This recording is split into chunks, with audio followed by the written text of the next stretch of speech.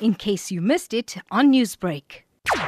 In 2018, my little boy was just under 8 months old, and he was suffering with persistent infections, chest infections, and I sought out help. I went to medical professionals. I kept on having this niggly feeling that he may have had cancer, and I kept on asking the question. However, it got overlooked. Unfortunately, 6 weeks after his diagnosis, he passed away. In that time, it was a really devastating, horrible time for our family and for just an experience as a mother and a nurturer and a carer. And I decided to try and take that pain and convert it into something powerful, and I started getting involved. What early warning signs should parents look out for in their children? Childhood cancer doesn't present in the same way that adult cancers would.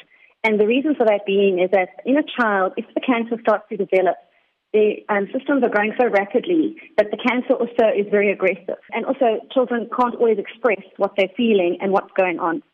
So things like a sudden squint or blindness, a regression in milestones. If your kid was sitting up or clapping or engaging and all of a sudden they've regressed, morning vomiting when they wake up and headaches, nausea, fatigue, paleness, rapid weight loss, persistent and current infections that you can't get over, and then discussing that they've got a pain or bone pain.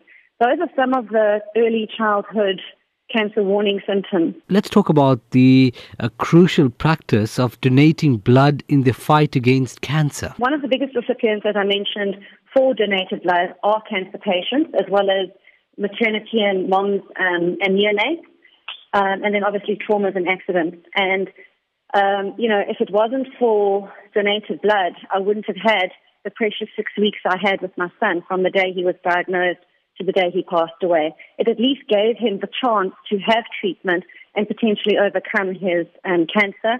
However, unfortunately, he was just too young and too small to have actually got over it.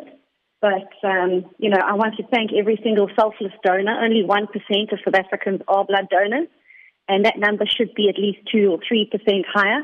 So I'd like to encourage anyone who knows of someone who is going through something horrible like cancer or an autoimmune or has had a massive trauma recently and had needed and been a recipient of blood, please take it upon yourself and go donate blood.